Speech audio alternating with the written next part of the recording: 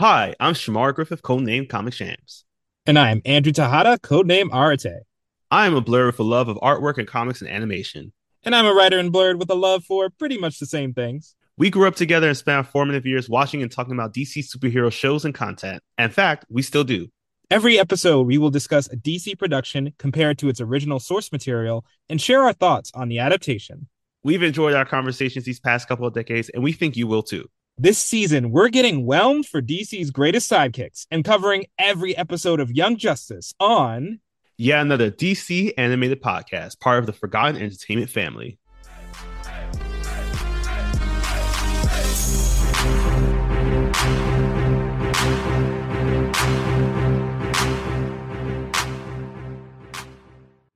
Welcome to yet another episode of yet another DC animated podcast. My name is Shamar Griffith, codenamed Comic Shams. And I am Andrew Tejada, codename Arate. Andrew and I have known each other since 1996.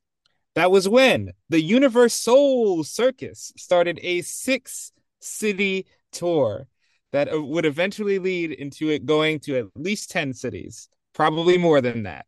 It was also the year that the Caribbean dancers were introduced to the Universe Soul Circus. I think I That's appreciate my co-host. I love the fact that you emphasize this circuit. Actually, wait, did we had a school trip to see that, didn't we? I think it was required. Right? I think if you were a black student and the Universe Soul Circus was within 50 miles, you had to see it. For the culture, of course. Well, as we talk about the this Universal Circus, we're also going to be talking about a circus of episodes today because we have four more episodes in our Young Justice run through. We have starting off with episode 21. We have Image, followed by Agendas, Insecurity, and finally Performance. All of which are going to focus in on singular character stories involving the whole team, but each character is going to get something big in one of these episodes. But there's also a lot that comes out of it. So because of the reveals that happen at the ends of each episode, I figured it'd be appropriate to call this one The Secrets That Unbind Us. I thought you were gonna go with Secret of Nim for a second. I was like, that's already taken, but you went a different route with I also couldn't go with it. Secret because I know that we still hated that last episode. So Oh yeah. Oh God, not Secret. all right, so the timing of these episodes take place between November 22nd to the 24th. So we are in full holiday mode for this one. And we have our cast list, which is as follows. For our Trekkies out there, Counselor Deanna Troy is played by Marina Sirtis. So you'll know her voice as Queen Bee in our Image episode. Seasons 1 through 2 of The Amazing World of Gumball had this actor voice the titular character Gumball Watterson. So it's appropriate that Logan Grove provided the energetic and chaotic mannerisms of Garfield Logan. Wow, that is a crazy animal connection. That really is. Following up, we have the femme fatale herself, Maggie Q, storing her voice in as Wonder Woman in our Agendas episode. We're taking it back to some old school action films where it was just all action, no plot. We got Nick Chunlin, who has made a career in movies such as Con Air, The Legend of Zorro, and most recently providing the voice of Quan Chi in Mortal Kombat Defenders of the Realm. He's Sportsmaster. Oh, of course he is. What a resume. What a card. Really is. Of course, Josh Keaton returns as the web slinging murderous neighborhood Black Spider. It doesn't get any less funny. It was like we'll never get Spectacular Spider-Man season 3, but we'll always have Josh Keaton playing the Spider Person. Next up, we have we've heard his voice. I think we've already gave him his flowers in the past as the voice of Finn and Captain Black in the Jackie Chan Adventures. Today, Adam Baldwin, the Superman from our Doomsday film for our Sweet and Sour season, he returns to voice his sixth DC character, Parasite. He got a good track record. Yeah, he's been almost everybody. Like I'm at this point, you might as well just be Batman. Just do it. He might even be you. I don't know. Next up, Clancy Brown is the Interpol agent King Faraday. And finally, Stephen Root, known for getting his stapler stolen and burning down the building in the end of Office Space, as well as providing the voice of Bill Dauterive and Buck Strickland in the Adult Swim, I guess, show King of the Hill. For some reason, I don't know how King of the Hill became an Adult Swim show. To be honest, I grew up with it on Fox. But yeah, he's pulling his another hat trick here as he's the voice of the Haley Circus ringmaster Jack Haley. All right, so now that we have our episode list and our cast set, it is time to do a triple backflip off of a trapeze and Zeta Tube over into the beginning of our first episode, Image. So right away, like I'm just gonna call it as I see it. Batman is the biggest bro in in the Justice League Mm-hmm. because he finds a video where he sees Black Canary making out with Superboy, which that's wrong for a whole bunch of reasons. But Black Canary sees the video and Green Arrow is invited along. Batman didn't have to do that, but he did because he's the ultimate bro. And then he reveals that the Black Canary making out with Superboy was actually Megan in disguise. And she was just doing a shape shifting game for Mars. And immediately, all the adults in the room, Martian Manhunter, Black Canary, and Green Arrow, are like, no, no, no, this will simply not fly. Mm-hmm. So, Miss Martian, she is in her room, and this is where Black Canary decides to head on over to have a very stern conversation of why, she can't just be out here committing identity theft, especially when there are cameras about. So, after they have this conversation, McGann's a little, she's understanding of it. She understands that she messed up. She didn't realize that this was something that wasn't okay on Earth. So before we can even jump off into the next thing, this is where the team gets called again by Batman to come up. This time, he fills them in that they're heading over to Karak due to something going on where they noticed that the elected president there, Harjavati, he unfortunately has been swinging into a different mindset of his past previous laws. Like he is opening his borders to a well-known dictator, Queen Bee, who is in the neighboring land of Bialia, which we first experienced back in our bereft episode. But this is also going to be a smaller team. This is due to the fact that Aqualad is currently in Atlantis. Artemis is going out somewhere. Probably has some schoolwork to do through Gotham Academy, and Zatanna is probably still dealing with like the fact of losing her father. The team will now consist of Robin, Kid Flash, Superboy, and Miss Martian.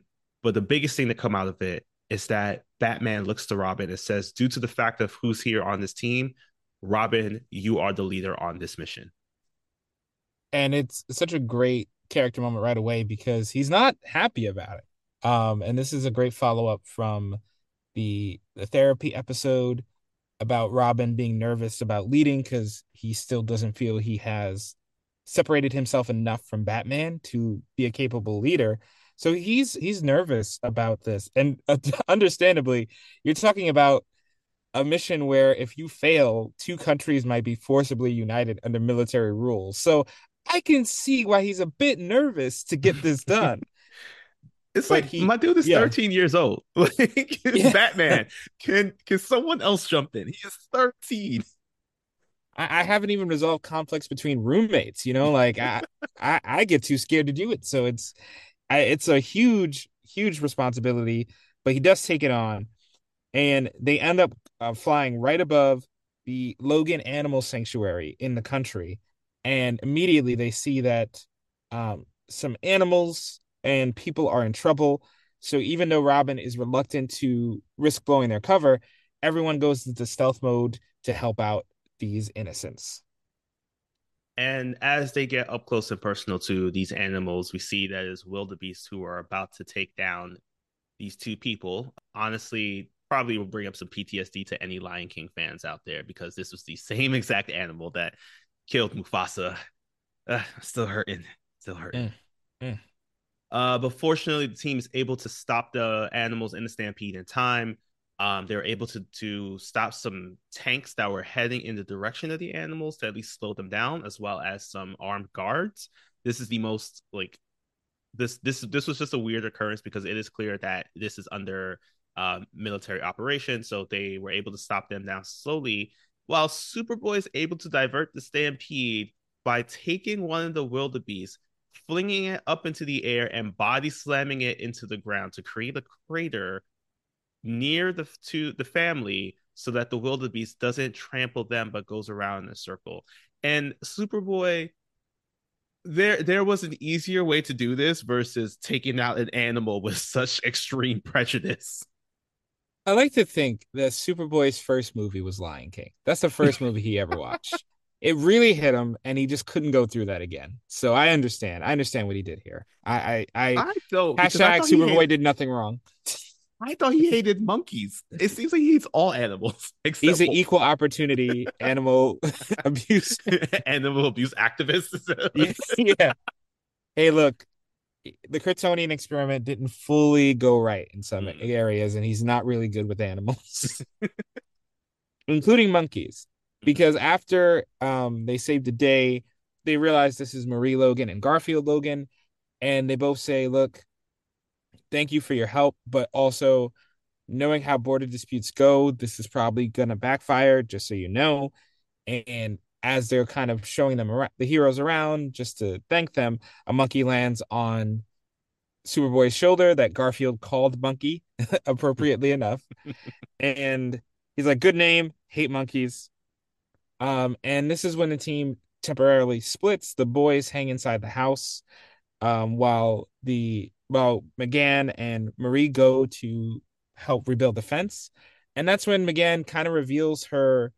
She goes serious, all fangirl on Marie and says how much she loves Marie because Marie was Megan on the show It's Megan that she was watching earlier, and that they're starting to realize there are a lot of similarities too. Yes, it gets revealed that even Garfield is the one to point this out. He's like shocked as soon as he does see Miss Martian, and he mentions to the guys that like, it's crazy that Miss Martian resembles his mother way back when she started in the show.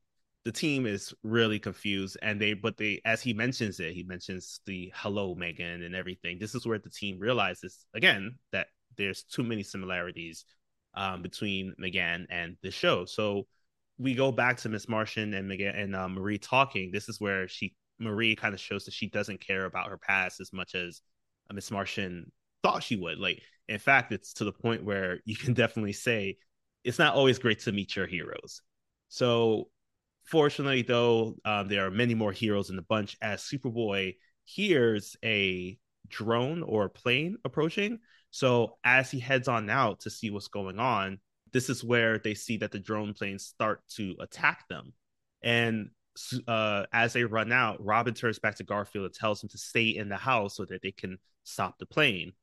However, once they get out, Marie, she sees the boys outside and asks what happened to her son, to which Robin says, I ordered him to stay inside. And she comments, you ordered a 10-year-old boy. He doesn't do order. And I don't know if it's like this kid has early super speed, but Homeboy already made it to the barn that was like at least a 5 minute fast paced run away. And he's trying to unleash all the animals. Unfortunately, though, the drones attack the barn, causing the whole thing to explode with Garfield inside. And this leads to Miss Martian flying over to able to catch the body of Garfield in a point now that really shifts the entire mission into a very dark period. Yeah, it is very clear that Garfield is going to die unless Mm-hmm. he gets a blood transfusion. And because he's O negative, and the fact that Superboy is already an experiment, they don't trust, and no one's qualified except for McGann, who can alter her blood to fit a situation. Very useful Yeah. ability. Um, so she is able to do just that and transfer her blood out. While she's doing that, the guys go into the other room and they have found the Megan tape. They accidentally activated, and they're noticing a lot of really small details. First of all, shout out to Rita Farr, who is also in the Yes. pilot, Yes. future Elastigirl, in the DC Doom Patrol. But they begin to see, as they watch more and more of the show, how much Megan has modeled her life after the show. The main character on the show, Megan, is a teenager. She, of course, has a catchphrase, "Hello, Megan." She's a cheerleader at the school. Her boyfriend is named Connor, which Mm-hmm. really bothers Superboy. And you just see how desperate she was to change herself, which comes back immediately because as Garfield is recovering and the team is trying to get to the ruler as soon as possible, the guys once again are split off.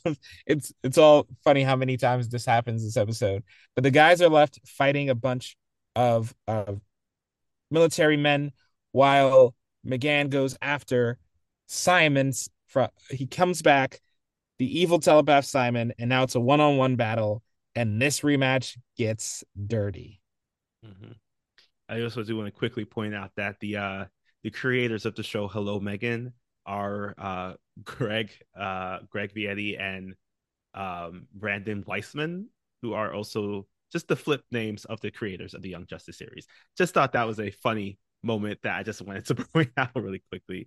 So this battle does turn into a very, very dark moment. So this is again the guys are dealing with the fact that the alien troops have arrived and they're armed with apocalyptic tech. So this is definitely showing that there's more afoot here. While Simon and Miss Martian are battling, this is where Simon mentally overpowers her and eventually orders her to show her true form. And this is where we see why back in our therapy episode, Miss Marcia was so scared when Black Canary had pointed out that she had turned white. It's revealed that Miss Martian is actually not a green Martian like how she's been portraying herself this entire time. She's not like John Jones, Martian Manhunter at all. She's actually a white Martian, one of the Martians that have experienced a lot of racism towards them. So this reveal turns into her also dealing with the fact that Simon is now putting her greatest fears in front of her, all of which are basically the way if her team found out anything about this true identity of hers, she will be turned away, she'll be rejected because they will be in fear of her because she is this bit more of a monstrous looking Martian compared to her green Martian form. Every single person starts making these comments how they need to get away from her, they need to stop her. There's even scenes in which the Justice League is telling her that she needs to be stopped because she's a monster, as well as her uncle telling her that he never wanted to bring her to Earth because of this. But the biggest blow of all is when this mental projection of Superboy Connor comes up and says, I can't even stand to look at you. And this is the dagger to her heart because she doesn't know what to do here because she is actually thinking that this is all happening to her. Fortunately, she's able to break out, but after she does, she's still stuck in her white Martian form. And this is where Simon reveals that even if she was able to take him down right now, he recorded the entire moment, the entire transformation. So this is where now it turns into a moment of just like, what can McGann do to stop this? But at the same time, the guys are coming to help her. So the only thing she can do is knock everybody unconscious.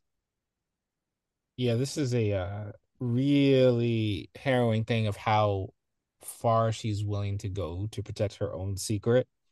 And then she takes it a step further because she ends up blasting Simon's psyche so hard that he breaks. It looks Mm-hmm. like this guy is not coming back. Once the battle is over, she changes back and they declare a victory, but Robin even seems conflicted if it's a win or not because of all the things they went through to get to this point. But the team doesn't let her off the hook immediately. They ask her, what is going on with this whole Megan imitation thing? Who are you really? And Megan chooses to show them her true form, quote unquote, which is her as a green Martian but bald. And she explains that growing up, she was isolated. It was rough for her. So she just decided to assume the Megan personality, her appearance as that, is her appearance. That's what she owns and that's what she accepts.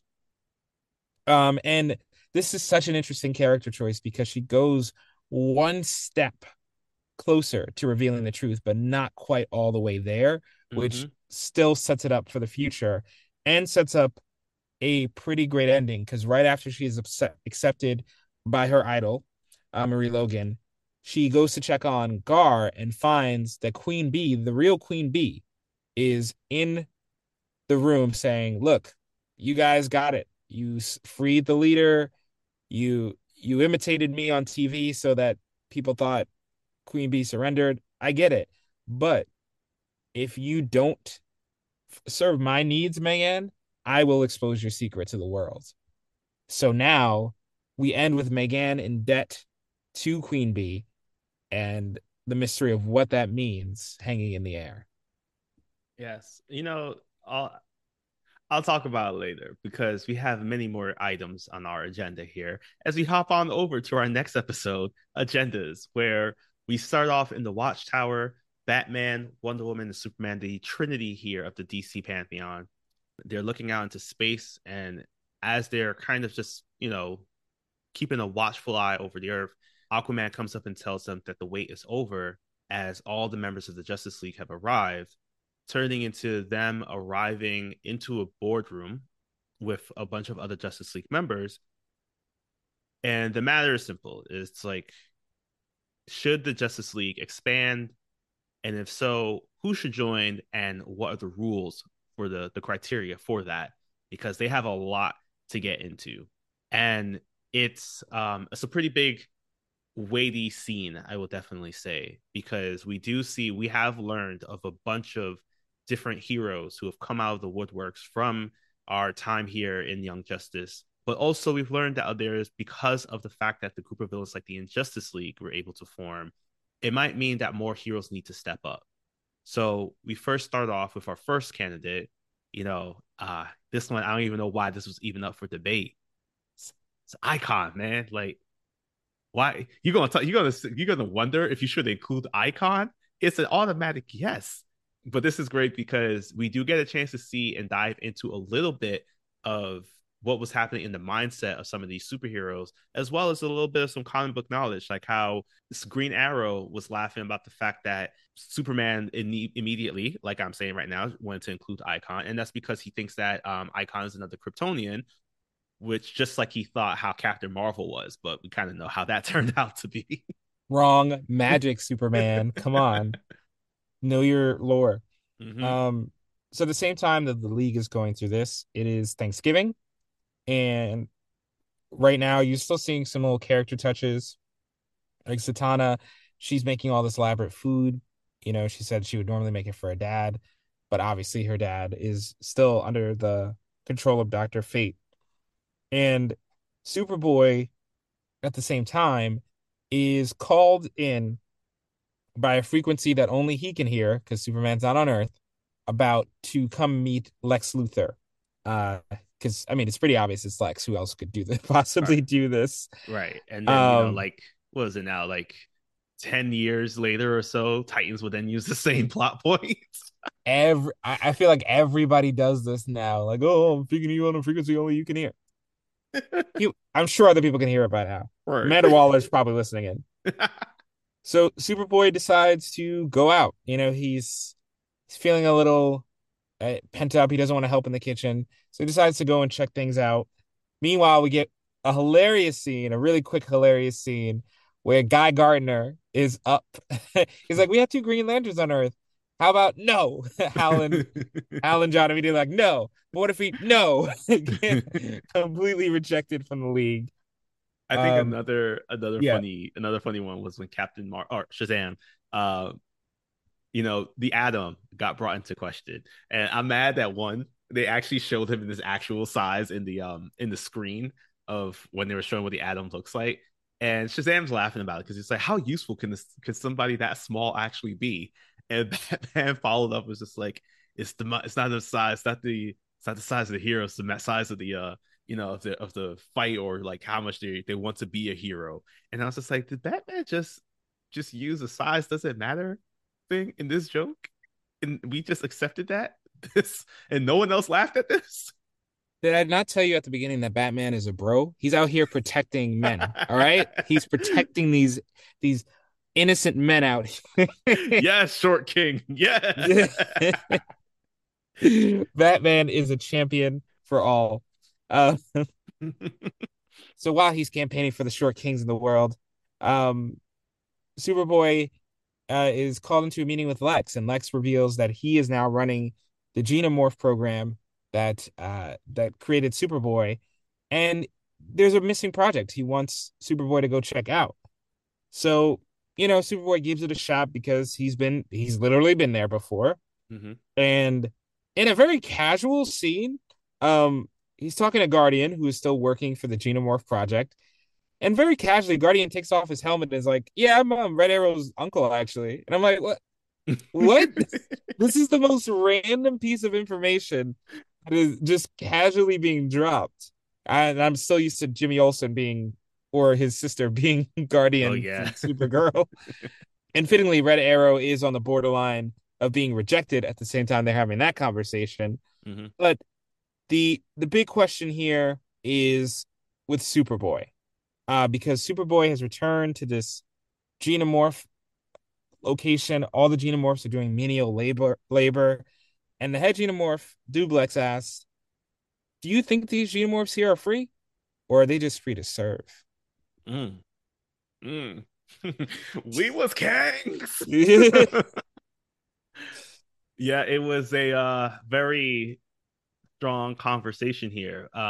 But it's revealed that Superboy is here for one particular reason, and that is to find out about the other clone that is in Cadmus. So he heads on back down to Project KR where he was first found, and he's looking around, and it is just a desolate place. It's like the beginning of Doctor Stone. There's just grass everywhere, which I have to question, how is that even possible? We are like several sublevels on the ground. Um, so he doesn't see anything. It's completely empty. Fortunately, though, he has this handy dandy super dog, aka Wolf, who has joined the team here, and Wolf smells something. And after Superboy sees that Wolf is trying to find something, he starts listening in, and he hears more machinery behind the wall. So he rips it down, and it's revealed that there's a door with like a bunch of other experiments that were locked away and frozen. And as he walks further in, he sees another pod in the middle. And in that pod is someone that looks just like him, wearing that same solar suit that he was wearing back in our first episode of the series. And as he's like rushing over to stop it, he sees that this one is called Project Match. So when he presses the button to wake him up, the clone wakes up, and just like back in our first episode, the bell has been rung, hands are ready to eat for everyone, and it's on site. Yeah, and it's such a fascinating contrast because if you're worried if you're going to be able to tell the difference, well, this match can fly. He can Mm-hmm. shoot laser beams. He has literally all of Superman's powers, and he is putting a hurt on Superboy because he's Superboy is just outmatched.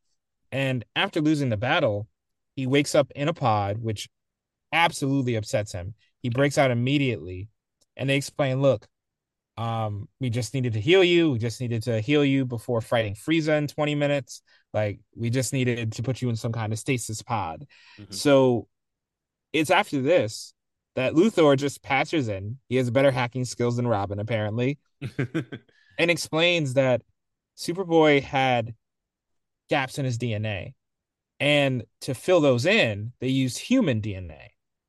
But Match is all Kryptonian. And that is why he has all the powers of Superman, and that's why Superboy is missing powers, which is a very interesting explanation. I don't think I've ever heard for that before.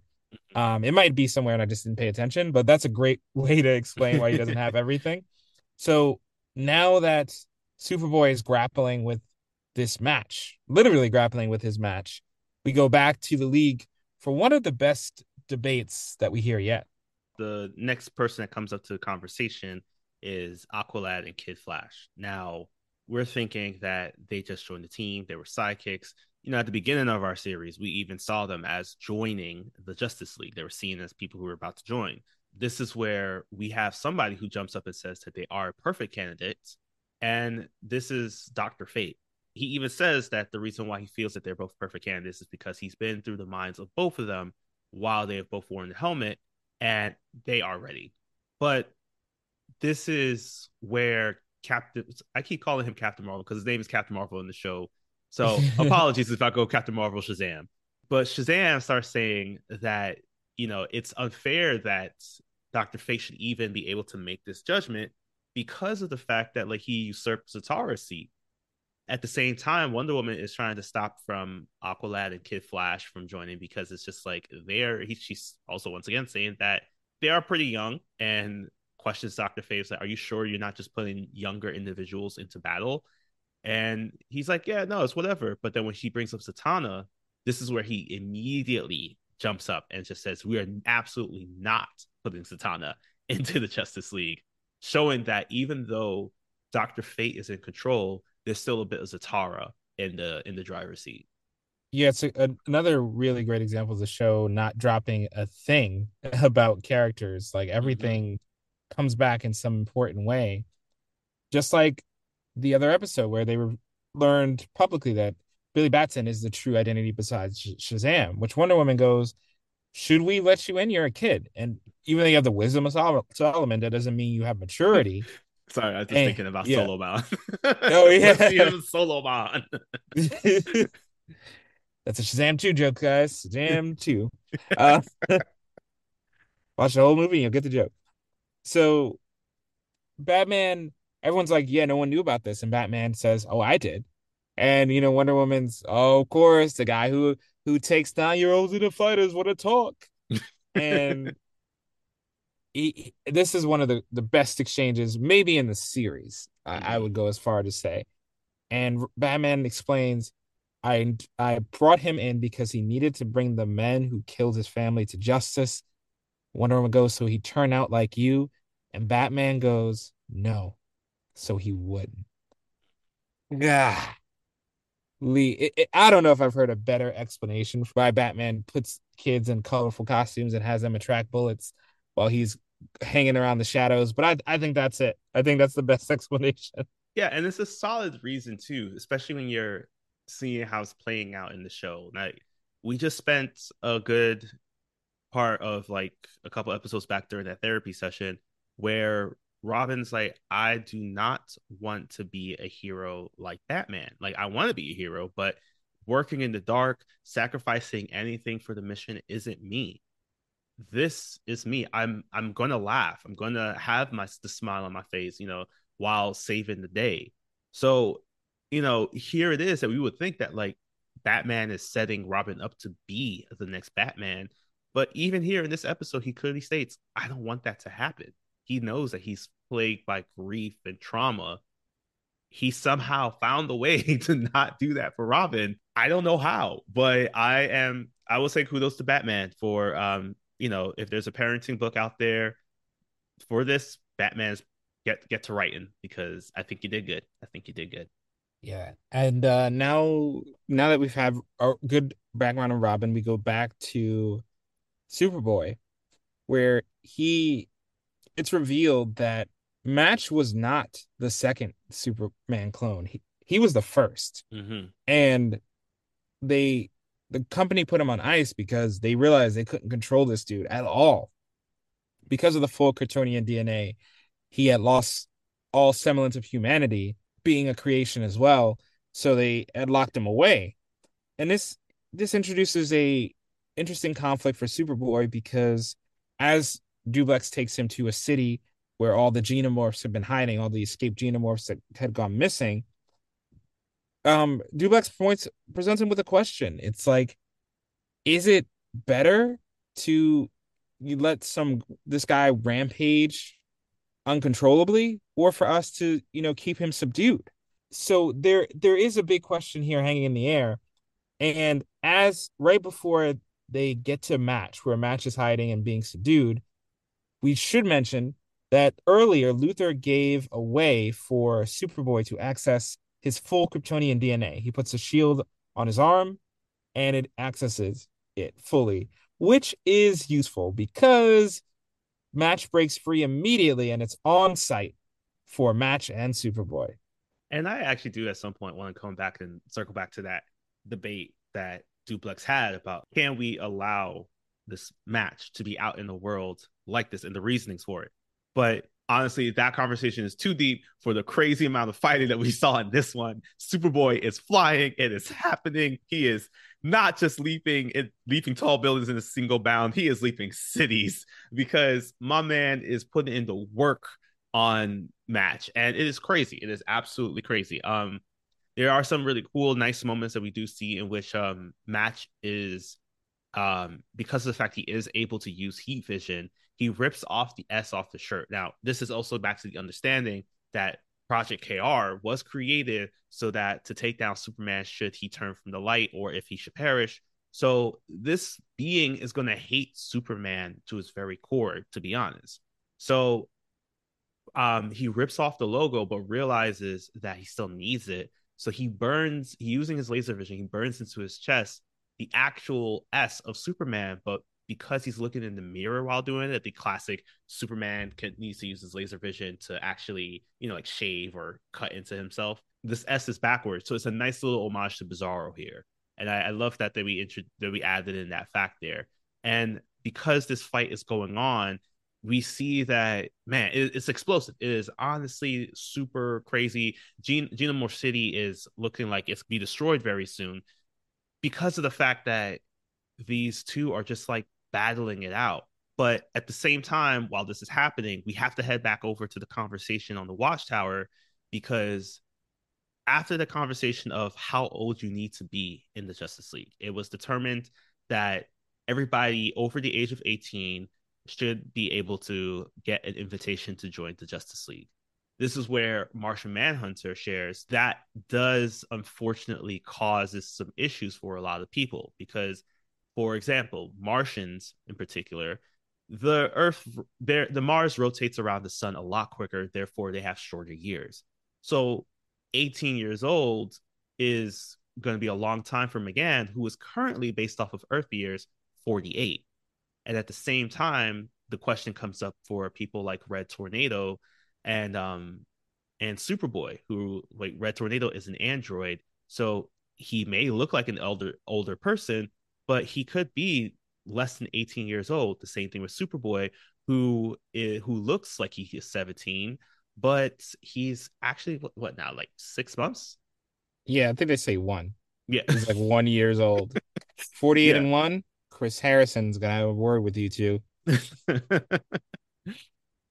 So as they continue to have that conversation, we do see that Superman kind of, if they're hearing Superboy being brought up, he kind of looks away. You can still sense that little bit of shame that he has about what happened. But more importantly, back with this fight, it is still going on. Genomorph City is about to collapse, but it looks like Superboy has the upper hand. Yeah, the patch does make him angrier, does make him lose a bit of control, as aggro as Red Arrow. Yeah. Nah, It's I'm just good. kidding. No one can be as aggro as Red Arrow. He's got the monopoly on that. I will say though, now that I'm realizing it, these patches remind me of the Batman Beyond episode where we reintroduced Bane, and they took the patches and connect and had them on their bodies, and that's how they got the venom injected into them. Uh, That's probably where they took the idea from. yeah. So don't do venom patches, kids. Maybe shields. I don't know, but also probably not shields as we'll continue on. Yeah. So he is able to beat Match into the ground so much that they all say, "Look, he's down, bro. You got him. It's Mhm. over." So after the fight, Match is put on ice because there's really nothing else to do. The Xenomorphs as well. The fate of Xenomorph City is left ambiguous, but I think it's implied that they all have to be returned to the lab. Mhm. And Lex Luthor and Superboy have a meeting, and Superboy is obviously upset about this whole. He feels conned into doing this. Lex reveals that he was just trying to assess his assets and trying to get to the Xenomorph City. That was the whole point of the exercise. So he does so. He succeeded. And right before Superboy can attack Lex, Lex says Red Sun, which appropriately shuts Superboy down immediately, because Red Sun, of course, is one of Kryptonian's weaknesses. Mhm. And even though Connor had wanted to throw away the shields that Lex gave him, he decides to keep them in a silent decision. And that's where we leave. Another very bittersweet ending. While the Justice League has chosen a few new members to add on, it is a bittersweet ending for Superboy's plotline. Yeah, so again, because of this bit of sweetness and the fact that we feel very insecure about what's going to happen to our boy here, it's very appropriate that we hop onto our next episode, Insecurity, with the if an individual flying through the air, swinging webs, and he's looking quite spectacular as he heads on over to an apartment window where he uses his webbing to pull a man outside of his daughter's bedroom apartment as he is wishing her a good night to then drop him a couple stories down. This is the menace J.J. Jameson tried to warn y'all about. All Yes, right. he is. Yeah. And I come on, like it's already hilarious that you have the voice of Spider-Man in Spectacular Spider-Man voicing Black Spider. But on top of that, the fact that he's trying to kill a reporter, come on. That's way too funny. Um, so luckily at the end, before the reporter can collide to the ground, another Clayface arrow saves the day, and the reporter lands on foam. And it's revealed that Green Arrow has done a team up with Artemis, and they're on the case, and they together are able to easily defeat and subdue Black Spider. But all is not well because elsewhere, Sportsmaster has freed Dr. Ivo. Dr. Ivo is now on the loose, and comes just at the time where Red Arrow has been inducted into the league and is asked to do a small favor of joining the team temporarily. But before we see how that goes out, we see that Artemis is having a little bit of a conflict with her mom. So this during this conversation, Artemis's mom shares with her a bit more history about what happened. So Artemis is feeling on cloud nine after hearing from Green Arrow that she's working really well alongside her. She's feeling great about being part of the team. And her mom is telling her that she's glad that she is on the same criminal path that put her in jail when she was Huntress, which was a very big character drop since I think we were always accustomed to Huntress being more of a hero than a villain in DC storytelling. Um, but the main thing that comes out of this is that Artemis is feeling super proud that she was able to do this all on her own.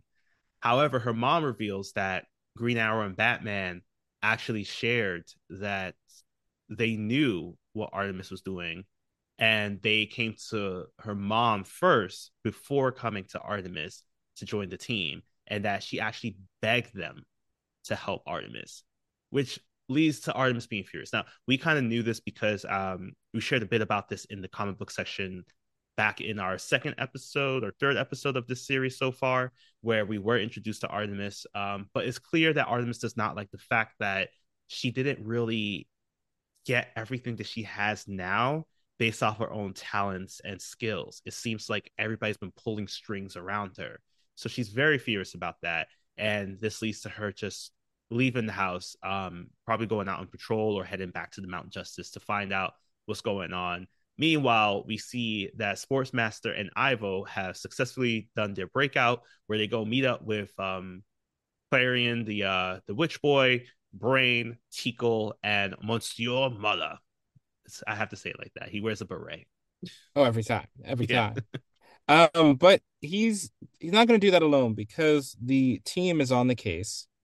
Artemis, this time around, we have Artemis, Kid Flash, Red Arrow, and Aqualad that have now teamed up to go and pursue Sportsmaster. Artemis originally wasn't on the case, but she volunteered to fly the bioship instead of being left behind. And this actually leads to a really nice moment on the bioship where Kid Flash turns to Artemis and says, "Look, I know why you came on this mission, but don't worry. Red Arrow is not replacing you. We don't think he's a better archer or anything. You don't have anything to prove, not to me, certainly." So it's a really nice show of maturity and recognition of sensitivity from Kid Flash. And another tease that they are getting closer every day. So um the people who stayed behind, Superboy, Miss Martian, and Zatanna, they decide we got nothing better to do but sneak into Red Tornado's room while he's not there, since they're so bored. Because he's like, entertain yourselves, and they take on that challenge literally. Um, Yeah, and this was before the time of streaming, I think. So like oh Netflix yeah, didn't really have that much content up there. So they just had Hello Megan reruns to watch, and it only lasted one season, so nothing much for them. So the team that is out there pursuing Sportsmaster, they all say, all right, we're gonna go subtle. Artemis, you stay in the ship. Everybody else, we're gonna do some subtle things. So Kid Flash rides the loudest motorcycle he can in the brightest outfit he can. Red Arrow gets on a damn jet ski behind Sportsmaster, and Aqualad swims, which is the only subtle thing here. Um, and right as they're getting to the rendezvous point and seeing what Sportsmaster is up to, um, Artemis gets out because she senses Cheshire on Red Arrow's tail, and another fight ensues. yes, this is where she decides to go in and try to see if she can stop her before Red Arrow can will be harmed by any of Cheshire's attacks. But then she sees her. Cheshire sees her and jokingly says and teases that like she needs to back off because she knows something that her friends don't know, which is the idea of revealing her true identity, which has been a conversation piece for quite some time throughout the series, like we saw back in our that one random scene in that one episode where Robin does know Artemis's true identity. So this leads into attack. The fight is happening, but then as the fight is happening, this is where Red Arrow shoots a trick arrow at Cheshire, tying her up, and Cheshire starts to flirt with with Red Arrow a bit, leading to Artemis being shocked over the fact that these two are dating. Like these are like basically the two people that she hates the most. And she's like, "Oh, you got together," and it's clear because she's kissing Red Arrow at times too. Yeah, I do love another. what a what a match, because they also do have that angry tension, and Cheshire even lands a kiss on Roy in the middle of the fight. But eventually Cheshire and Sportsmaster decide, all right, enough of this. Let's get away. So Artemis tries to take a shot to get a tracker on Sportsmaster, but she says she doesn't have it, which leads Roy to step up and get the tracker on. So he'd also just pursue him in his subtle jet ski. And as he's in the jet ski, he decides, you know what? I'm going to take a dive, a literal dive, to make sure to sell it because the tracker's on the boat. It's fine. So he takes a dive. Aqualad goes and pursues, but Sportsmaster, this guy, I don't know what he's on. He's like as powerful as Deathstroke in this universe because he senses Aqualad is there too and blows up the river, or maybe he just does that just in case in every scenario. Um, Just like I see a shadow, bombs away. that's all. I got all these. I'm gonna use them. After their plan goes a little sideways, they also throw the fight. Cheshire, Kid Flash, and Artemis throw the fight against Cheshire, so they can also get another tracker on there. But this still is not enough to prevent a little friction between the team because Roy just doesn't trust Artemis to begin with, and this mission is not helping. He doesn't think she has the skills, and Kid Flash defends Artemis, which leads to the team being split in half as they all go their separate ways to follow these trackers going in separate directions. Yes, because there's at one point where Artemis does shoot a another tracker in the opposite direction to throw them off the scent so that she can go and take on Sportsmaster and Cheshire herself. And the reason I bring this up is because at one point Artemis does state, "Oh, Cheshire's going north and Sportsmaster is going south." And Roy had the audacity to come up and say, "Oh, Sportsmaster's going south, just like this mission." And I was like, "What have you contributed, sir, besides laying with the enemy?" I swear, I really hate Roy in this. And there have been many times that I wish that, like, he does this when Aqualad is in charge. So I'm extra mad about this. And one of these days, if I ever catch Roy in the DC Universe streets, it's hands on sight. I'm sorry. I'm gonna say it as is. He didn't need Yeah, to be this that. he's always just full of rage and It is. always pent up. He just isolates everybody that comes in contact with him. And speaking of Um, isolation, he, back at Mount Justice, the team that stayed, Red Tornado, they've entered his room and they see a body on the table. They just see a body has been completely covered over on the table. and luckily this one is not a live one. It is an android that Red Tornado plans to walk around the earth in just to get more human experience. And we know this because he shows up. And I do like, you snuck into my room. Is this a sign of disrespect? Um, and they're like, no, we were just curious. In this really kind of weird moment, Satana uses a magic spell to put pants on the android, which I agree, just a weird beat they felt that needed because that's where the scene ends. The pants go on the android and the scene just ends. I'm like, And yeah, we it's never a circle weird back to that button. too. No, no, we don't. It's a really weird button on the scene.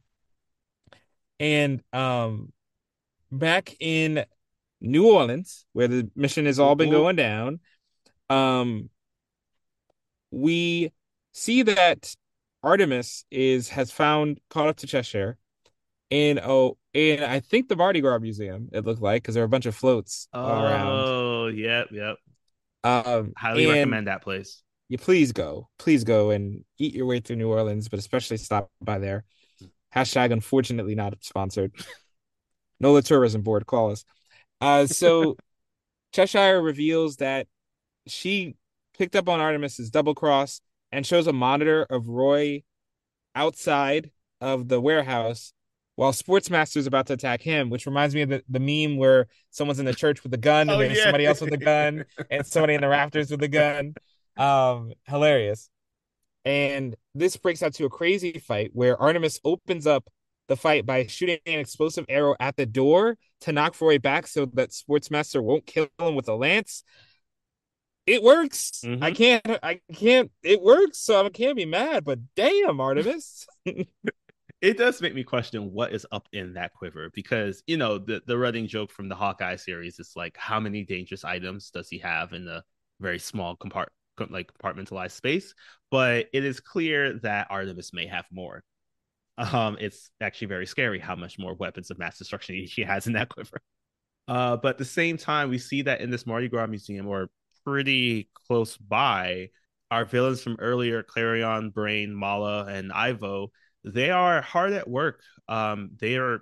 I have no idea what is happening. It seems like they are kind of a bit replicating what happened in our Injustice League episode, where they are using some form of tech as well as some magic and something else. I don't know, sheer evil willpower to manipulate the thing that they had grabbed some episodes ago, which is the piece of that tentacled being from our downtime episode, which was then brought back into the story here in the episode where their parents, the adults had disappeared during that heist over at Star Labs, and now somehow they have again are manipulating this tentacle in some way, shape, or form. And fortunately, Artemis is able to find out that this is the true plot of what's going on. She sees that every single one of these individuals are here. Unfortunately, she has to deal with once again the battle that's happening with Sportsmaster, Cheshire, Red Arrow. Aqualad is able to get a call from them to let him know to send over somebody. So he's sending Kid Flash over as fast as he can. But the more that they are explaining as to what happened, the more Aqualad and Kid Flash tend to start wondering how the heck did they get to this point where they were so far off the trail of the real battle. Yeah, and to make matters worse, Clarion does an Iceman disappearing act, gets all the villains out of there before they can even catch on to what's going on. And this is where Red Arrow reveals that Artemis played them. She put the tracker on the wrong spot and followed him here. And Kid Flash is really upset because he's been sticking up for her. So he sees this like show. This is like as her going rogue as like a solo thing to try to improve her reputation. So he calls her insecure, which Mhm. is really ironic coming from him. And Aqualad says a great thing about, she made a mistake, and if making a mistake was betrayal, we'd all be traitors. Mm, So he really, he's forgiving of this tactic, even because I honestly, even if things had gone perfectly, there was no way they were coming out of a mission against Clarion with no magic users. It wasn't going to happen. So they end with this mission failure. Aqualad lets Batman know it was a fail. And as one last beat, Sportsmaster shows up in Artemis's bedroom, revealing that yes, he is her father. That's why she was so driven to go on this mission. With Cheshire as her sister, it was all making sense about why she wanted to confront them solo. And Sportsmaster says, they don't trust you anyway. Why don't you switch to the bad side? Which rules her out as a traitor for mm-hmm. those that watching at home, but is also a bad position for her to be in going in to the next episode. Yes, because now she has to pretend like none of this has happened. One might say she has to put on a performance. As we hop on to our final episode of our Bunch Today performance, we see that we're at the circus. Unfortunately, not the Universal Circus. We get introduced to Jack Haley, the ringmaster here. We're in Burgess, I think. That's how you pronounce that European Uh, country? Bruges? Bruges? I Okay. think they're in Bruges. I I'm have, not yeah. 100% sure. Yeah. We get introduced to the Daring Dangers. We get introduced to Dawn, Dan, uh, Dean, and Dane Danger, who are actually Dan Danger is Robin, Miss Martian is Dawn Danger, Red Arrow is Dane, Superboy is Dean Danger, and finally we have Artemis, who is Diane Danger. They are pulling off a um, trapeze feat. It is very quite harrowing. They are doing this act without a net. And we start our episode with Robin pretty much almost plummeting to his death. Fortunately, Superboy, because he is showing off that he has the strength as his circus act, is able to take one of the things that he's juggling and throw it at Robin to propel him back up, which gives Miss Martian an opportunity to use her telekinesis to be able to catch onto him. And it's really cool. Honestly, if you've never been to the circus, I feel like this is like a pretty cool way to see it done in like 3 seconds. But we see that Robin is sweating like crazy. He thinks he got this like 24-hour bug that's been going around the circus. And this is even still him performing at this level. Miss Martian shares that, like, you're still doing great. I've been doing telekinesis the entire time because I'm not the acrobat like you are. Yeah, it's like, look, when I'm sick, I don't feel like walking to the subway. So the fact that you're flipping upside down is Right. really impressive, Robin. Don't be ashamed of your skills. But yeah, so he's sick, and we find out the mission is about a robbery, a series of robberies. Wherever Haley Circus has gone in Europe, there's been a tech robbery, and they're still trying to figure out what's going on, what is the connection.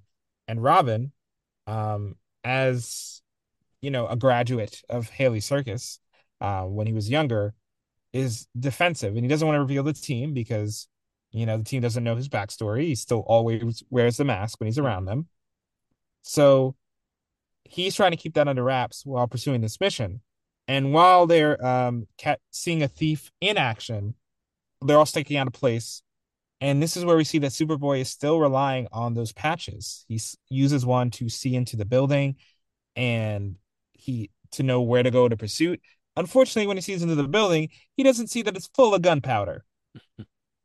Yeah, and unfortunately, the as they are firing off into the building, one of the flares that was nearby does hit the gunpowder. Fortunately, Red Arrow is able to point that out and is able to try to get the team out in time. They move to a location where I don't know how, but fortunately, no one was injured. Superboy is ready to continue pursuit because he wants to catch the thief. But this is where Robin calls out to him and just says, "Hey, you need to help and get Miss Martian out of here." And he's just like, "Why?" And he's just like, she's weak against the fire. She's about to die."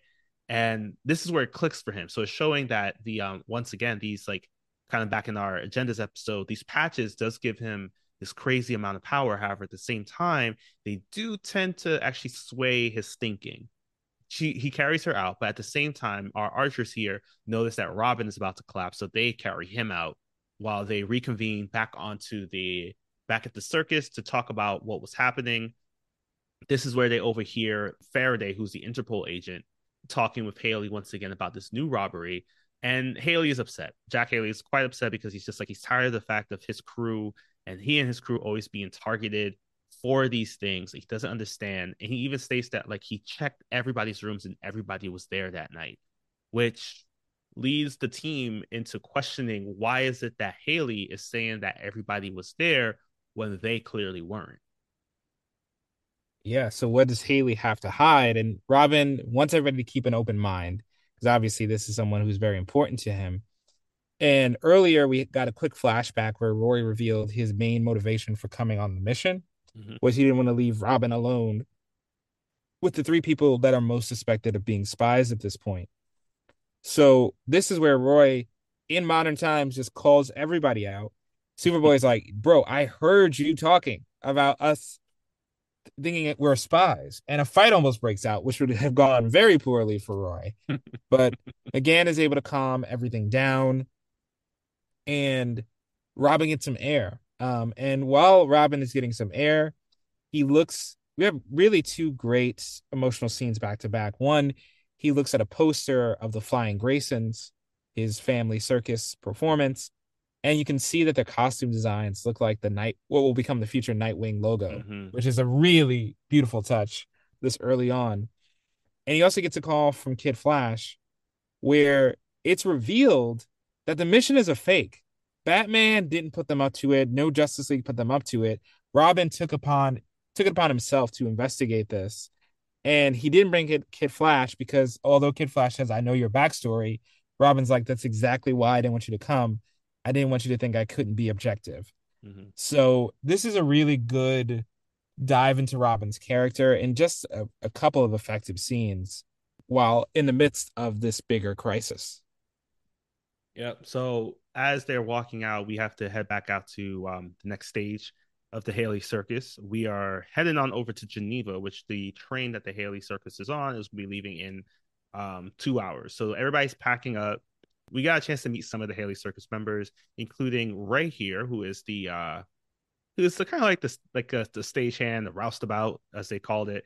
He just Roustabout. yeah That they that word, I can't let that one go. Whatever a roustabout is. basically he just does everything. So he goes to help McGann, but she kind of declines, and so he just goes upon his way. And then soon after, um, the flu that's been or bug that's been going around, it finally catches McGann, who is pretending to be Dawn here. She's shocked at first, which is a very common thing to actually think about. The fact that she was able to catch this, well, not human, but meatbag cold, because it is affecting her as well.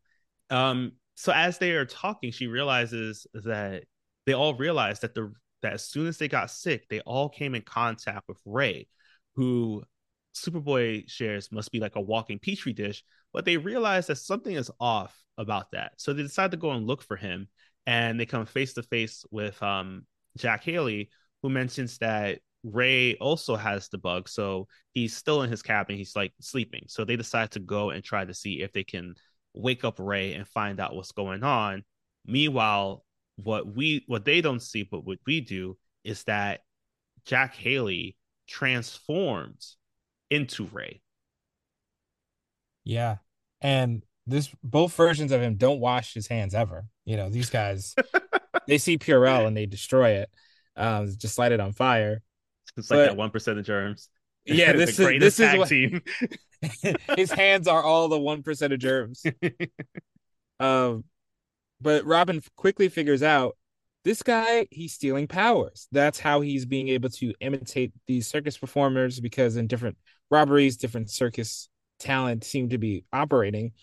And on top of that, this imitator is Parasite, commonly a Superman villain. who, does what he says on the can. He sucks powers out like a parasite and then is able to turn them against the hero, respectively. So a Superman level villain in this is really bad. And even worse, because Superboy using the patches does give him the powers of Superman. And I got to give two props here in this fight scene because they all end up on top of a train. And two props right away. One, Parasite, I admit, lasering the bows to take out both Mm. archers immediately, clutch move. Hmm. Absolutely Hmm. smart.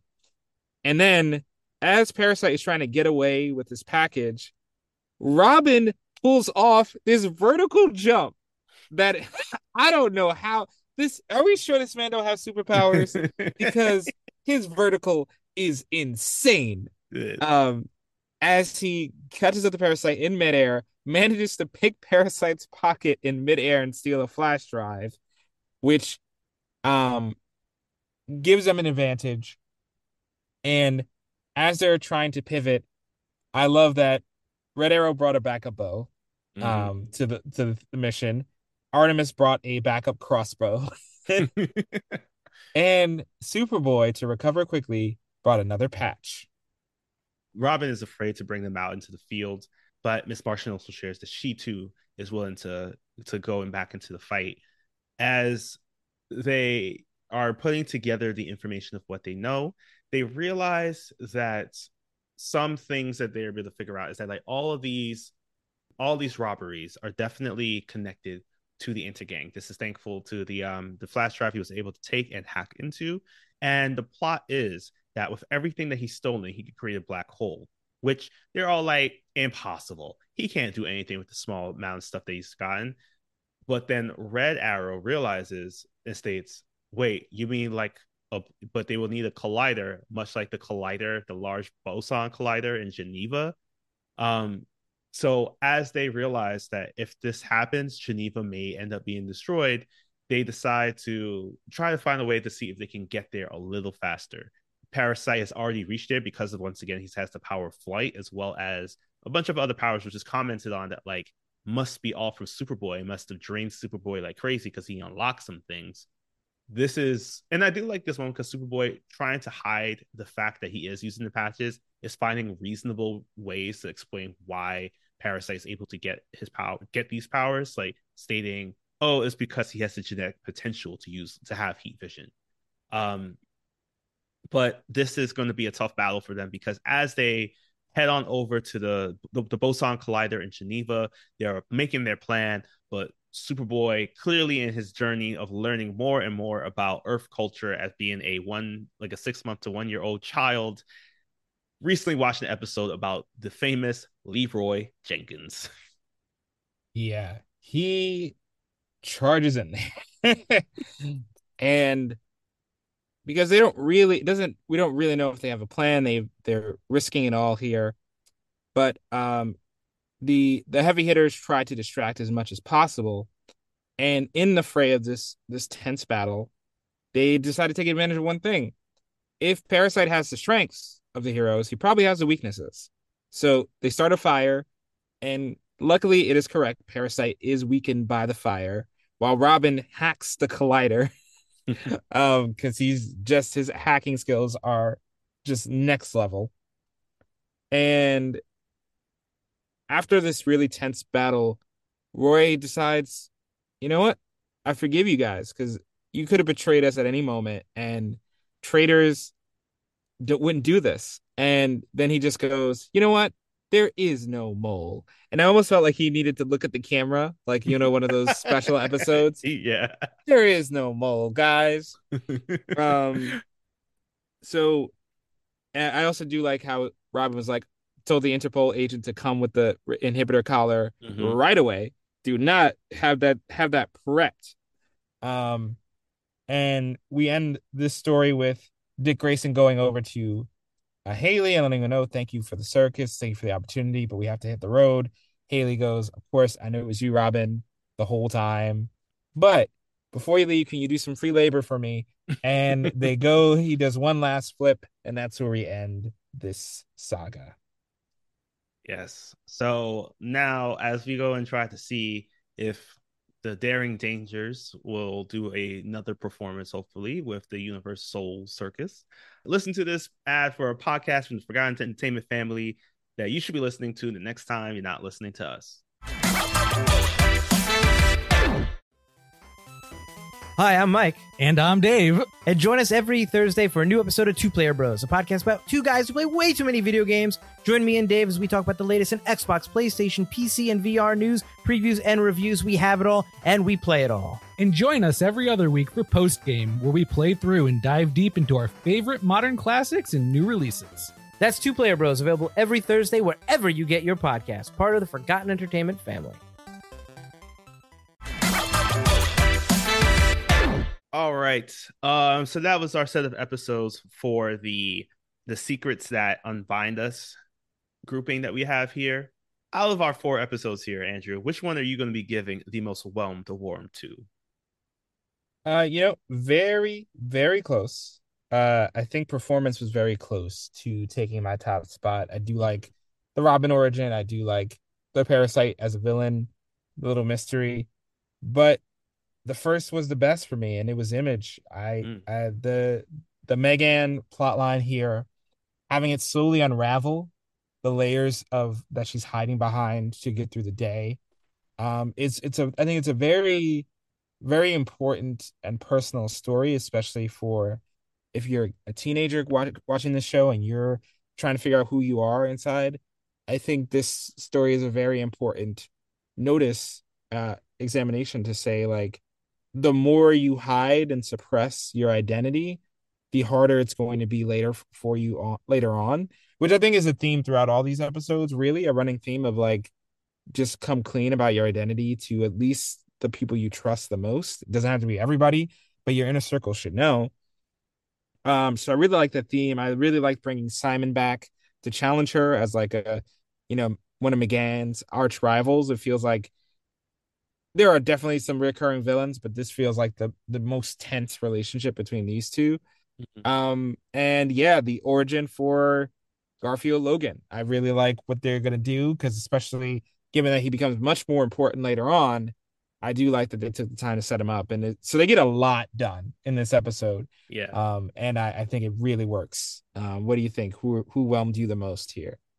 Yeah, I'm going to give it to your second choice here. I'm going to give it to performance, mainly because, as I was saying, a lot of the episodes are very singular character focused. Like, it does lead into, we get Miss Martian, we get like a crazy character development storytelling for her, followed up with Superboy, followed up with Artemis. Performance just felt more like it moved the team along, I think, and as well as the story of what's happening with the mole. Like, it has been like a recurring plot point where it's just like, it seems so front of mind. It should be something that we should be tackling right here and now, but there isn't much that we can do. And I think the coolest thing about this is that it also clears the board that it can't be any of the new 3 members. So it does swing us back to 2 thoughts. Is it that there isn't a mole at all? Or is it one of the original sidekicks? So now everybody's mind is turning. We don't want it to be any of the original sidekicks, but we know it has to be someone on this team, someone who's been paying attention. Like, every single person has been cleared of being a mole, except for these 4 individuals. So it does turn into like, who's going to break our heart the most? And the rest of the episodes, again, they're great in their own respects. It just that for me, it just didn't move the story along at that particular point. Though I will say another episode that was a big favorite of mine was the Superboy episode, mainly because I love seeing that conversation that the Justice League was having about who should be a member of the team, going through the bylaws, understanding like what kind of criteria needs to be in place before we even think about someone being the hero. Like, I think that was awesome. Especially when it came down to that debate of just like, we were so focused on Earth's heroes that we never even acknowledged like, what does it mean to be a hero from Mars, or a genetically born hero, or even a hero of another planet of origin. Like, these are questions that it takes a lot of creative thinkers to think about. But because we get so stuck in thinking that, like, yes, the battle happens on Earth. For some reason, Earth is just like the common battleground of every single battle between good and evil. Yet there are many, many, many more players at play here. So I really enjoyed seeing that conversation happen. But much like much like what was happening in our um I forget the name of the episode, but it's the therapy episode. We had a pretty chill, not too great storyline. It was great fight scenes, but here it is. There was a much deeper storyline that was happening more as the B plot. So I agree. I think that all these episodes were good. I did like the Image episode, but for me, performance had a very high performance in my heart for the most well episode. Yeah, and I do also find it weird with the Superboy episodes just randomly that it always seems like there's something else going Yeah. on. That's what held it back for me personally because I think it had the makings of a really strong episode overall. Mm-hmm. And if they had dove more into the xenomorph stuff and freedom, I think you would have had pretty much a bulletproof episode for Superboy. But yeah, for some I see what you reason, did there. yeah, yeah, for some reason when it comes to Superboy, they're always kind of making him second fiddle. So I don't know. Mm. I don't know what's going on there, but that's how it is. Speaking of that Superboy episode, something that I did want to quickly talk about was the so we heard from Dublex who stated that the reason why they kept the Superboy clone, I guess you can call it that, or rather match, Hmm. in captivity under the in Genomorph City is because his actions, should he have gotten out, would be a bad sign for all Genomorphs. And I thought that was a pretty cool thing to think about. Like, Superboy is coming from the point of like he should be free, he should be able to learn just as I did. But from the Xenomorphs, they're seeing it as like he's not like you. He is something a bit more dangerous and could be a bit detrimental to our cause of our own freedom and not just freedom to do labor. And I wanted to see, what did you think about that? Because it does question, like, I guess a little bit like, how can someone be in society based off of how they can present for other people? It's a really tricky thing because you have a person here that has been designed to do a very specific thing, which is to kill or replace Superman. Um, so you have someone who's been designed as a weapon that they couldn't control, and what do you do with that?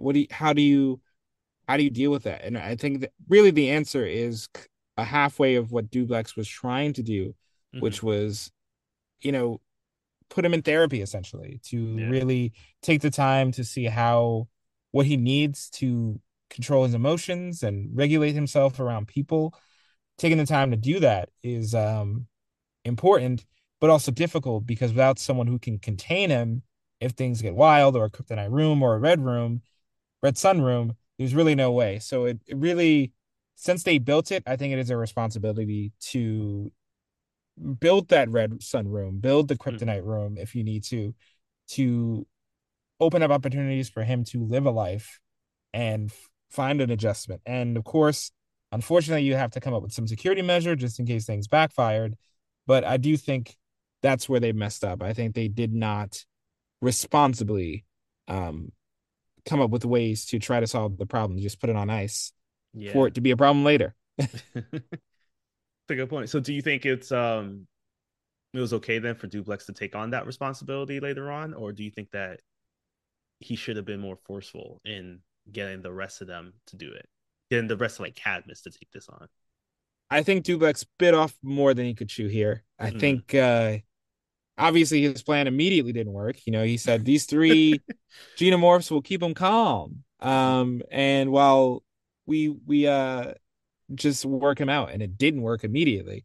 So I think Dublex, understandably why he just chose to hide this, he did need the help and support. He could not do it. One man cannot be a village. So I think he did slip up here. I think he did his intentions were good, but he did need to have more support and a backup plan because had Mm-hmm. Superboy not been around, who knows what would have happened if That's true. if they dropped the ball for even a second. So yeah, I don't think he made the right call here at all. I think good intentions, but road to hell is paved with good intentions. So Oh, that's good. that's what he did. He almost took his team to hell. All right. Well, that wraps up our episode here because, of course, as we mentioned, there aren't many comic book stories at this point. We are going to be jumping into the Young Justice Invasion set of comics after our next episode because our next episode is the season finale of season one. We have made it through. We have gone through really great episodes like Fail Safe, but then also dealt with really bad ones like Secret. Yeah, I um, mean, compared to the lows of Static, Secret is definitely not as bad as Static Shack or the 1% of Germs. But or the Point Squad game, Point Squad, the Hoop Squad, the Hoop Hoop Squad. Squad. Oh man. But yep, still pretty rough that one. Yeah. Unfortunately, we will be getting a lot of the answers that we want, like what is happening to the that random tentacle that has been in play for a while. Will we finally have a finalized a leader of the team? Is Atana joining? And ultimately, the biggest question of all, is there even really a mole? So we are going to be covering the last two episodes of season one next week. So in the meantime, take care of yourselves and remember, if you have a 24-hour bug, drink plenty of fluids, eat your meals, especially if they're high in vitamin C and zinc. But also don't rule out if someone's just trying to steal your powers. And if an alien Martian offers you some of her blood as a transfusion, um, get ready for things to get weird.